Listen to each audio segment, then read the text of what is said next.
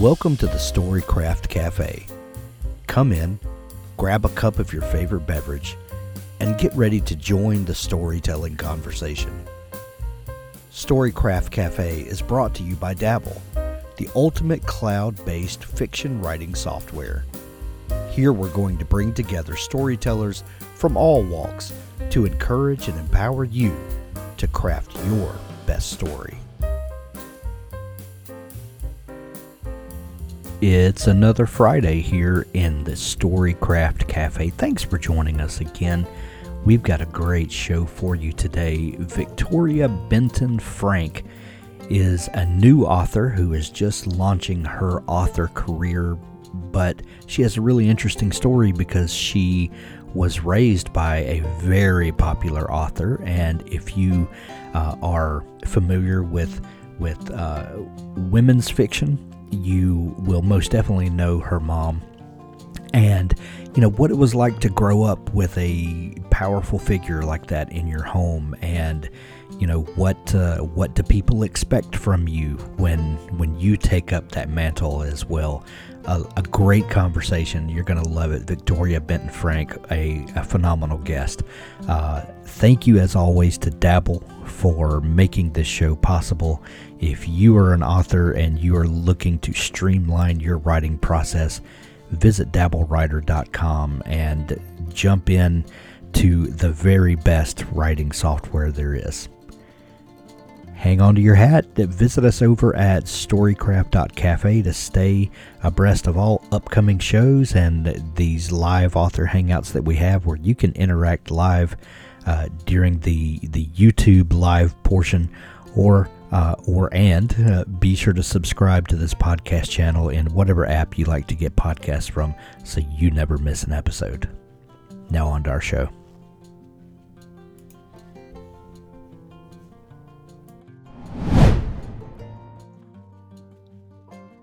Well, thank you for joining us here in the Storycraft Cafe. I am so excited to have Victoria Benton Frank on the show with me today. She's got a brand new book that just dropped yesterday, and it is called My Magnolia Summer, and I'm reaching here so I can show you my brand new hardcover copy of it.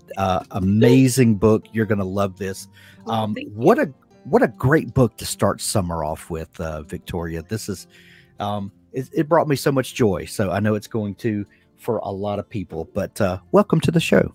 Thank you so much for having me. I appreciate it, and I hope everyone feels like it's a great book for the summer. Absolutely. Victoria, I love to start the conversation off with a fun question, and so here's one I'm gonna toss over to you. Oh. What is your first memory of wanting to be a writer or storyteller? Wow. First memory of wanting, I don't know what my first memory of wanting to be a storyteller was, but I remember when I was called to be a storyteller. Oh, I love it. Yeah. So I was riding in the car with my wild in-laws. At the time, they were my boyfriend's parents. And we're going on this crazy road trip all around the country of Italy to visit family.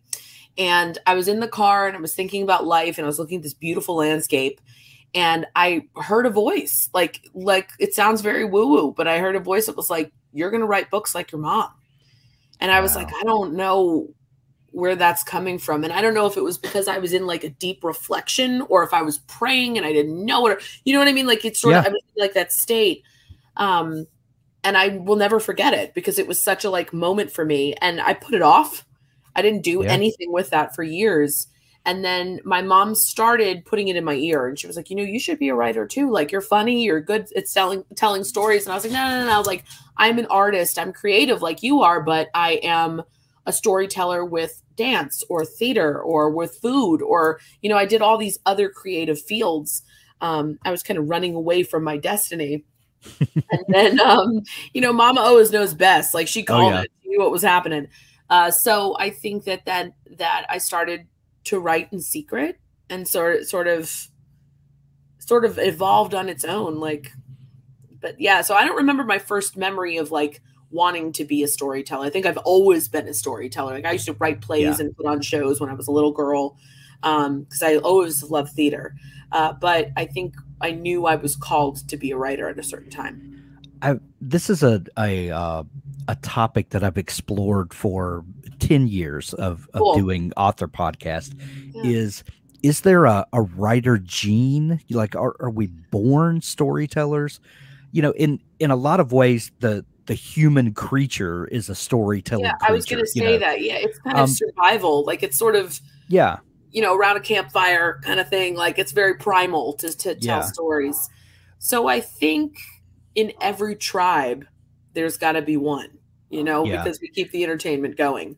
Right. So, and I think stories, like I said earlier, sort of, stories are told in different ways, sometimes in songs, sometimes writing, sometimes, just telling stories about like family history or whatever, memories, So I don't know if there's a gene, but there's certainly a role that needs to be filled.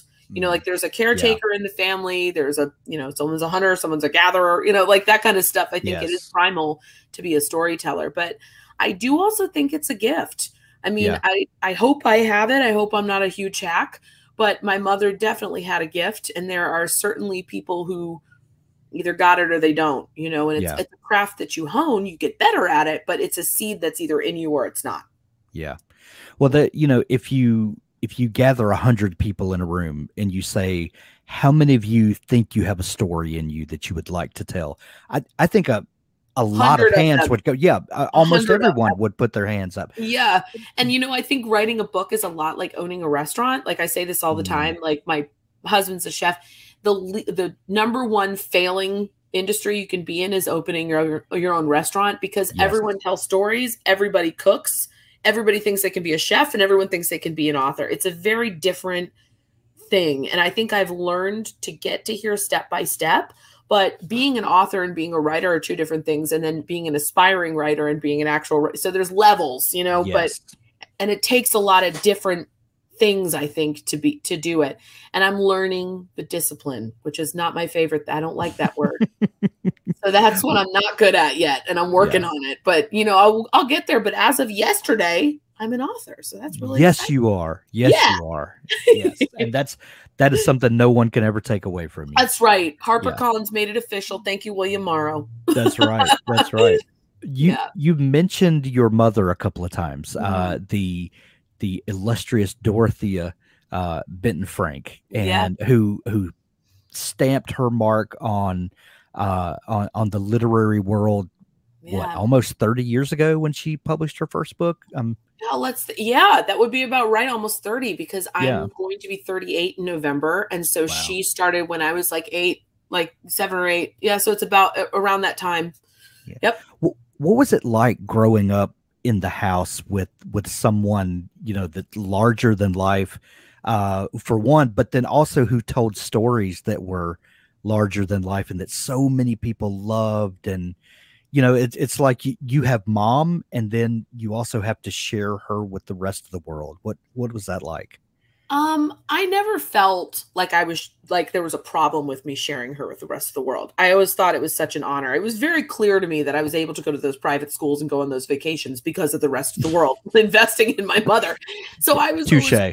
Yeah, you know what I mean? Like I was always like, yeah, you want an autograph? Like, come on, you want to buy one book? Buy two. Like, it was never like a that was, and it was normal for us. Yeah. There were sometimes it got weird.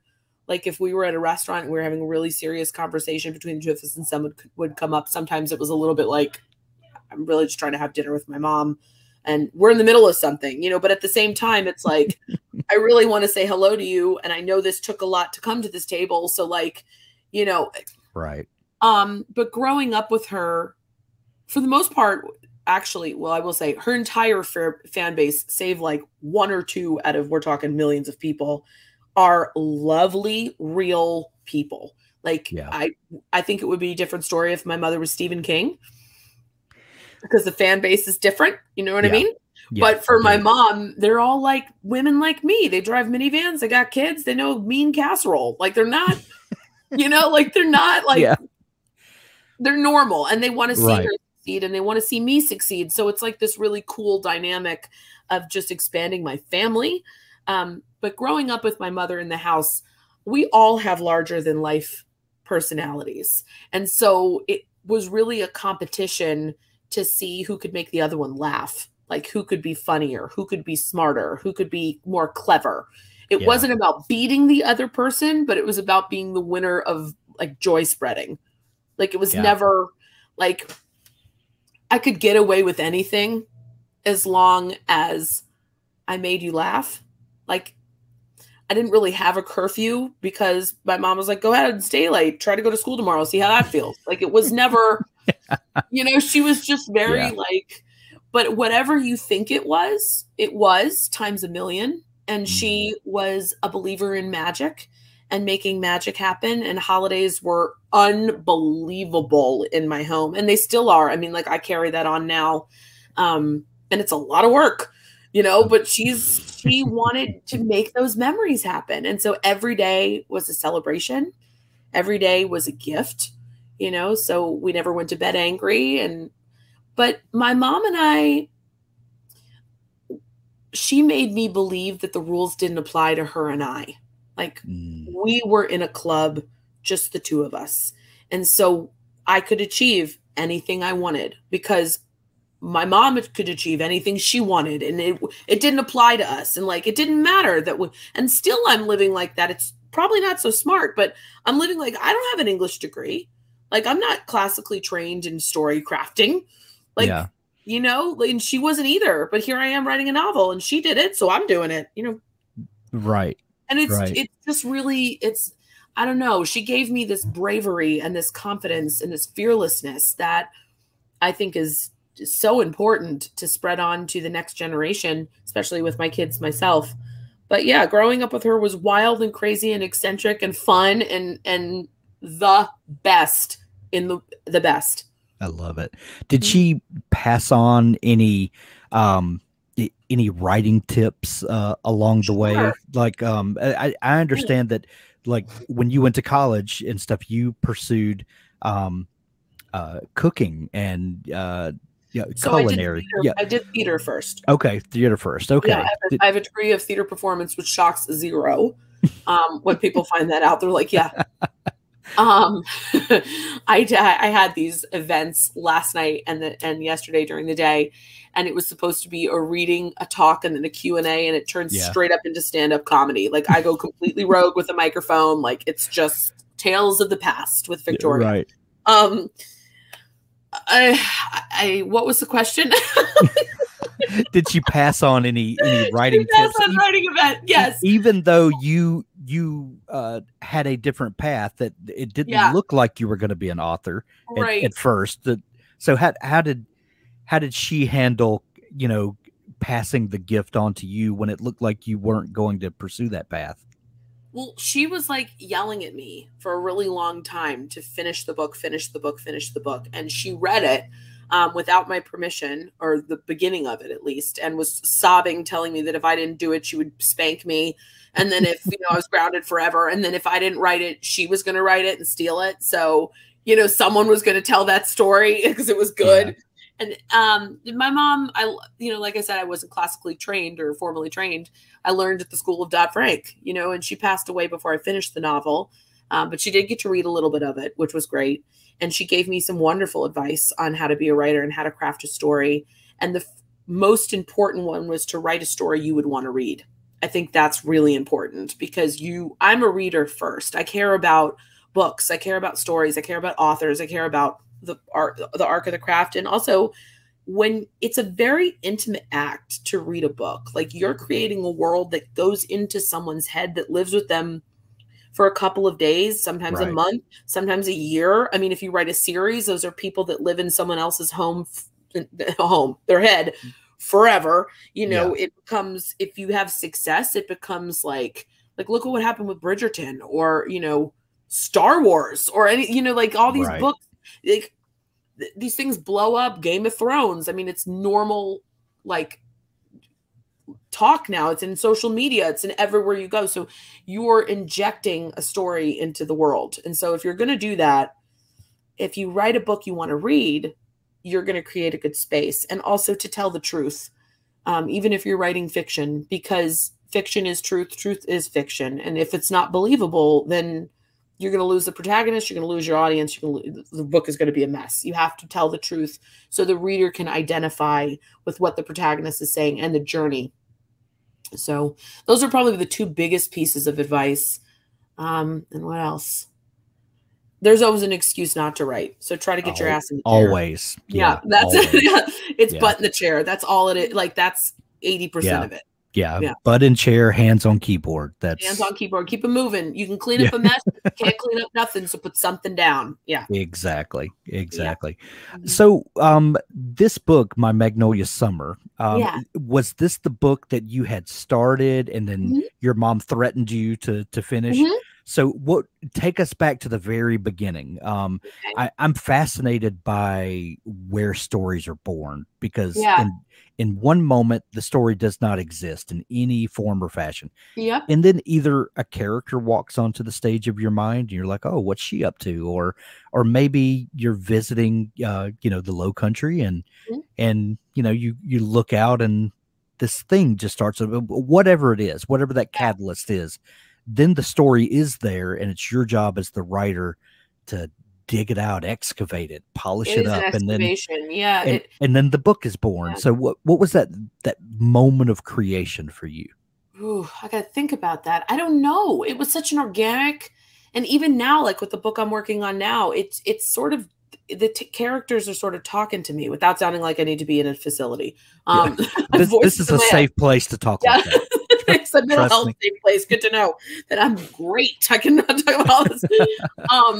Yeah, I think it started from me being inspired by other books, I mean, because I'm a reader first, like I said. So I loved the Yaya Sisterhood and I loved Steel Magnolias and I loved Fried Green Tomatoes and I wanted to read a book like that. And I went to the bookstore and there was nothing that I hadn't already read. And I know there's Southern fiction. My mom wrote 20 books and her books, like I love them, but I wanted more. I wanted something else. I wanted to scratch that itch, So I was like, let me try to do that myself, which of course is highly ambitious. And, the whole time you have like massive imposter syndrome. But I just started to hack away at it. And I thought, let me make a character who is like me, but not me. And let me go through these problems that I have in a fictional setting. And it's funny. It's like when I decided I wanted to write, plot started coming to me. And that's sort of how it is now too. Like I'll hear a story or a conversation or a piece of music and I'll be like, ooh, let me tap into that. Like, how can I work that into my story? And sometimes I just get on the computer and just start typing and it just comes out. I don't really know. That's what I'm talking about. It's a gift. Like it literally just, you got to show up every day to your computer and honor it as it pours out of you. I think I heard your mom, or I know I heard your mom tell this story sometime in the past where she was talking about the beginning of her writing career and how she wanted to buy the family home. Yes. And her mom's home. Yeah. And then your dad and her, kind of had this, he said, no, we're not doing it.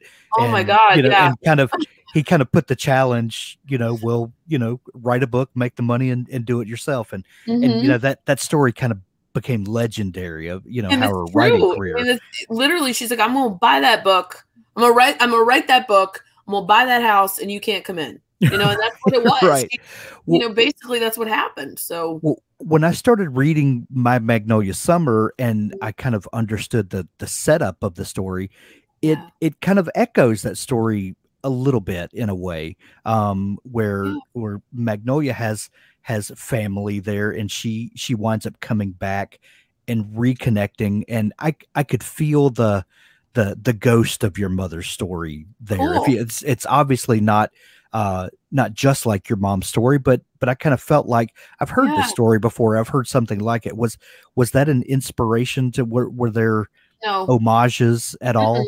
I mean, I put some of her characters in my book, as little Easter eggs for the readers, but no, I it's funny. They're like, a lot of the reviews that have come out have said that they're in the style of Dot Frank, but it's still her own style. But I am the style of Dot Frank. You know what I mean? So of course my book would be like her, a little bit like hers, but a little different. I'm my own person, but I'm definitely her kid. Like the Well, more time you spend with me, you'd be like, oh yeah, that's little Dottie. I mean, yeah. yeah, Well, when you hear her voice every day of your life, yeah, her voice it is right. influencing what you do. It has to. Right. And we're both very tied to the low country. And I think Yeah. missing the low country was a theme in all of her books. You know, and for me, I went through that a little bit when I lived in New York. I missed coming back here. This is always, even though I grew up in New Jersey, this has always been home. Like I've always been called to this land. And I think space and rooting and location is very, very important. A sense of Yeah. what home is. I think it's different for everybody, but on some level, if you stand, like if you're Irish and you go to Ireland, you're going to feel the memory that space has of those stories and those legends and how the landscape is so, especially here in Charleston, the landscape is a character on its own, you know? So Yes. when you live here and you're like, or you spend time here, you're romanced by it. And if you have any kind of historical or blood relation to the land, I think you can't get it out of your system once you've been here. Like if I'm angry, I'm definitely from New Jersey, but every day. Well, I'm from South Mississippi, and I feel that same connection that we lived out west for a while in Colorado, and I was still a Mississippi boy in Colorado. You know, you can't shake it. You can't shake it. It's just you can't shake it. Something about the soil the tomatoes were grown in or something. And I say it's the pluff mud between your toes. It's just, it's the same. Yeah. You can take the boy out of Mississippi, but it's right. Yeah. And I lived in New Jersey and I lived in Manhattan and I lived in Connecticut and I did all that. And there's certainly part of those places as well that have influenced and shaped me. But I think the South, especially, we're so prideful of our area, and we're so like Louisiana is a really good example of that. Like I never understood Mardi Gras until I went to New Orleans and saw the Mardi Gras museum and like met people that were like, my great grandmother was a page and I'm like, what? Like that just seems like a Halloween situation. Oh no, it's like super serious. And I love that. Like pride of where you're from. Yeah. It's so cool. And I think Charleston for me, I've never really been proud of New Jersey, but I'm very proud. But I will say this, there ain't nothing like a Jersey girl. Like we are strong, resilient, funny, loyal. Like we got your back. We're going to tell you the truth, even if it hurts your feelings. Like it's nice. Jersey women are great. And it's cool because now everyone in South Carolina is from New Jersey. So it's fine. Everyone's moving here. And it's so funny because we have I don't know if you'd call it a genre or a distinction or what, but we talk about Southern literature. Yeah. Nobody talks about Midwestern literature or Northeastern literature. It's not a thing. Because nobody moves to those places. Those are places you move away from, and you don't want to take the North to the beach. True. Right. Like you don't move to New York. I mean, maybe as a career, but you don't move. Okay, you don't move to Connecticut. Right. You move to South Carolina or even Mississippi. I mean, and you don't move away from it either. Like even when you do, you return. Right. The South has been romanticized in literature forever, in good ways and in bad ways, obviously. Of course. But there's always been a fascination with being Southern. My mother and I always said everyone secretly wants to be Southern, and I think it's true. I think it's true too. Mm-hmm. I do. So your mother gave you the challenge, finish this book or she's going to beat you over the head, spank you, whatever. Yes. Yeah. What was the motivation? What was the catalyst to, take the story that you'd kind of piddled with, for years and, really get after it? I think it was a challenge, and it's a love letter to my mom too, in a way, like and I didn't really know that as I was writing it, but reading the finished product now and knowing where I am in my personal journey and in life, I can see that that's exactly what this book is. It's a love letter to carrying on legacy within a family. And that's what I'm doing, intentionally or not, so I think the kick in the butt came really from my father. That was like, you need to finish this. Like, this is just ridiculous. It's good. It's good work. Like, you're being stupid. I don't care if you are insecure or whatever, like you're being stupid. Right. And I was like, okay, and I really literally the entire time I thought it was just my mom and dad because I was their kid thought I could do it. I wasn't really good. Like I didn't have any real talent. Like I was funny. I knew I was funny, and I knew I could like get a microphone and make a crowd happy. And I know I can sell. So like those two things, and she can kind of write a book. We got an author. That's what I thought it was. But turns out that's not true. Turns out I'm not so bad at it. I'm okay. I mean, there are better authors out, a lot more better than me. Some of them who have endorsed this book, which I'm like, have you lost your mind? Thank you. Like, and I am waiting for everyone to I'm waiting for Ann Patchett to call me and be like, I was just doing that as a favor. Right. But she didn't. She didn't. And she to have people in my field, I guess now, who believe in my work. It's surreal. This whole thing is so weird. Like it's so surreal. I lived with this book for so long and it wasn't done. And then it was done and sold and now it's coming out. It's like, look, yeah. Yeah. It's like, like I had it on my desk for 7 years. Like it was, and in that time I grew up, I went from being a girl to a woman. My mom passed away. I had 2 kids. I got married. I mean, not in that order, but there was like so much stuff that was so many big life events that changed me. So Maggie changed too, my main character. She grew up in her book. Do you feel like that you had to go through those life experiences to be able to bring those experiences 100%. To the book? Yes, absolutely. And I think when I started writing my book, I was 30, 31. And I think I was not experienced enough to really bring authenticity and grit to the page. I hadn't gone through something horrific like losing your mother. I hadn't been scared. Like when you go through. Also, I think I'm funnier now because I've gone through such dark times. I mean, like you can't write and access that part of your soul unless it's been really rocked. Like losing my mother was horrific. It was horrific and tragic. I was pregnant with my daughter. I mean, it was like literally if you wrote the worst situation in normal circumstances, that was what it was for me and my family. And it was fast and it was unexpected and it was just so traumatic.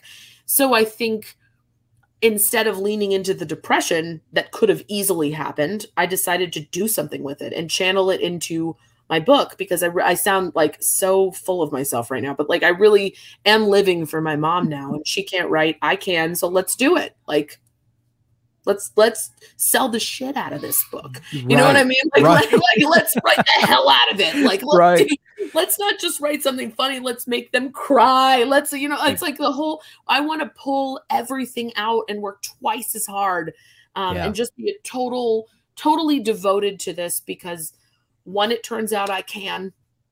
And 2, what a way to honor my mom. What a way to honor your mom. Absolutely. Yeah. So let's talk about the book specifically. Okay. We've talked all around the book. Let's talk about all around her. Yeah, we have. Maggie, Magnolia. Where did this character come from? I don't know. People ask me this all the time. Where do you get your inspiration for characters?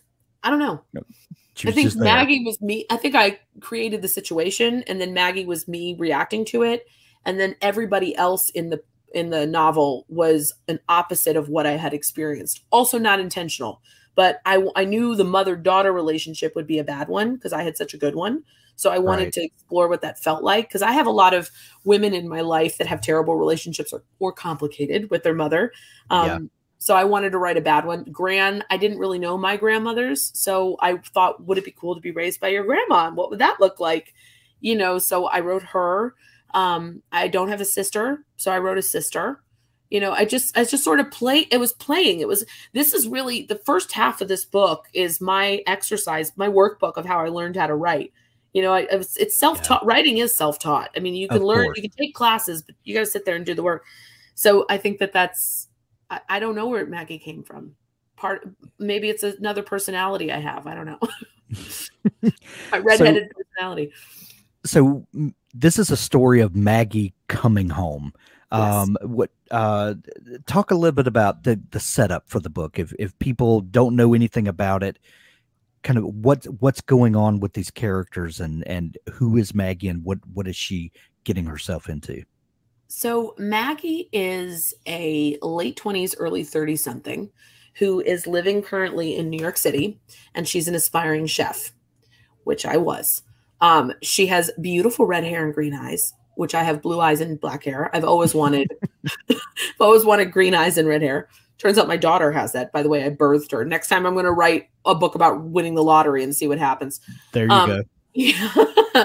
So she's an aspiring chef. She's from the Low Country. She grew up in Sullivan's Island, and they had a restaurant in their family called the Magic Lantern, which is based off of a restaurant that was in my family in Charleston. That was my great grandmother's in the 30s and the 40s, which is pretty cool. And so her gran who raised her gets in an accident, and she gets a call from her sister in the middle of service one night at the restaurant in New York. And she rushes back down south to be by her grandmother's side. And she realizes that she might lose her. And in the process, she also realizes that the restaurant is not what it once was, that it's falling up down around her ears, and it's losing its integrity. It's losing its like strength, its history, all that, its legacy. It's been turned into this nasty, cheap seafood restaurant, and it's just sacrilegious to her, and she's horrified. And so she realizes that they need her help, and she can't make up her mind. And it takes until the end of the book really for her to decide, do I stay home or do I continue to live my life in New York, or can I have both? And then there's a love story woven in, and there's relationships between her mother and her gran and her sister. And it's about rising to the occasion, rising to the challenge. You mentioned earlier, and I meant to say this earlier, but you talking there just kind of brought it back up, that you said that it wasn't until the end of the book that you started realizing kind of what this book was. And isn't it funny how themes kind of present themselves at the end? And I've always been fascinated when people say, you know, I wrote this book because I had this theme in mind, and this was an exploration of, and that has never worked like that for me. No. It's always that it's something that I've wrestled with, you know, deep down, and I didn't even know it, or maybe I did, but this had nothing to do with that. Subconscious questions that come out. And I think that the death of my mother was also, that's a hidden theme in there. And also like my embarking on my career now. I mean, I was going to be a writer beforehand. Like my mom was alive. We wrote Teddy Spaghetti together. Like this was going to be the path. That was going to be my door into the world. That's not what happened. But you know, the arc of Maggie's professional decisions mirrors what's happening to me now. And I never intended that. I thought it was going to be a love story. I thought this was going to be like borderland romance. And it just never did that. It turned out to be something else entirely, which, you know, all the best stories are. They're all absolutely. But it's funny that you said that that's what it is. It's like internal questions you don't even know that you have. Writing the book was my way of working that out. I just didn't realize that. Exactly. Yeah. And that happens with me all the time. I'd never set out to say something. It just, the thing there's no just message. Comes out. Yeah. There's no message that like sometimes, like I see, I mean, I guess it's about finding your own voice and standing up for yourself and all those things, but like, it wasn't intentional. I'm letting my characters tell their story, and within the story, there's a theme. I mean, maybe there's a lesson in there. Maybe you and I need to look at our lives and see where the arc's going. You know, talk to the writer. We need to see an outline. I want to know what happens in the next chapter, so I don't have so much anxiety. Exactly. The setting is so lush and beautiful in this book. You really transport us into the world of the story. The characters are I fell in love with 80 characters, and there's just so much going on here. Will you continue to take us to this world? Oh, hell yeah. My second book is a sequel. So I am so into the Low Country. Like I am in love with it. And it possesses me. Like I mean, there's a line in there. I think it's in one of the first lines where she listens to the breeze push through the fronds of the palmetto trees. And you just think about what that sounds like. Like if you ever get a chance to listen to the fronds of a palmetto trees in a windstorm, it sounds like it's hypnotic. You're like, oh, like go right to sleep. And I think, Spanish moss and knotty oaks and rolling angry tempests in the ocean and dunes and I mean, there's just so much to write about yet. And it's all sensory. It smells so good and it feels so good. And there's something in the air that happens every time the seasons switch, that like sort of is the start of a next story. So there's I think a landscape plays a huge part. It's the main character, if not a supporting one. Yeah. Well, as of yesterday, this book is out everywhere. And I know that the journey of a book is crazy. This has likely been off of your desk for quite a while already, while you went through edits and all of that stuff. And you did mention that you're writing a sequel. What's kind of the status of the sequel? Where are you in that process? We are like 75 pages in. Okay. So a good hunk. Good. I have to start getting down to business now after this tour, which has been going on for 2 days. So, but I'm at my desk right now in between stops. So I'm like, oh my God, I want to get writing, but I don't have time. So it's the sister story, and I can't tell too much about it because it'll spoil the first one because they build on each other. But it's the same thing. It's the same theme of stepping up to the occasion. And when life gives you circumstances, how are you going to respond to it? And how you craft your ability and identity as an adult, as a woman, and how you let those circumstances shape you. And are you going to lean into the bad stuff? Or are you going to triumph? Are you going to champion it's about being your own champion. Love it. My Magnolia Summer is available everywhere now. If you prefer to read on your Kindle or listen to the audiobook, we're going to have links in the show notes where you can go to Amazon and grab it, or go visit your local bookstore, support local books, and you can grab a hardcover edition just like I have. Yes, right, local bookstores are my favorite. Absolutely. Yeah. Victoria, if people are just discovering you and want to go along the journey with you, what's the best place for them to find you online and dig into all the great stuff you're up to? Instagram is the easiest way, at Victoria Benton Frank. I am on there all the time, and usually I'm being really silly on it. I'm not. Sometimes it's book related, and sometimes it's just coming with me to the fondue restaurant. Like I don't, you don't know. Could be my ratchet children. This could be anything. I'm on Facebook as well, although currently in Facebook jail.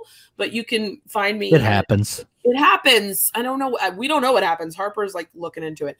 But my personal account, Victoria Peluso, on Facebook, I'm right now. And then my mother's account, I also oversee. So you can get in contact. I'm very able to get in contact with. Great. We'll link up all those places and make it easier for folks to find you. Victoria, this has been so much fun chatting. Please come back and let's do it again. Oh, I would love it. I'd love it. I want to come to Mississippi. I want to play with everything that's on your shelf over there. All those toys and the Gandalf staff in the back and the sword. Like, I'm into it. Like, come on. We'll go on an adventure. Yay. Thanks, Victoria. Thank you.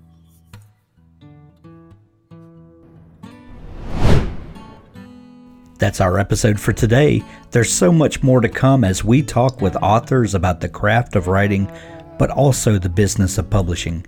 Be sure to subscribe to the Storycraft Cafe podcast in your favorite podcast app to never miss an episode. The Storycraft Cafe is made possible by Dabble. Writing a book is challenging. Your writing tool shouldn't be. Dabble is an easy-to-use online writing tool packed with helpful features that allow beginning novelists and published authors to create amazing stories. Visit us at dabblewriter.com and start your free trial. Thanks for listening.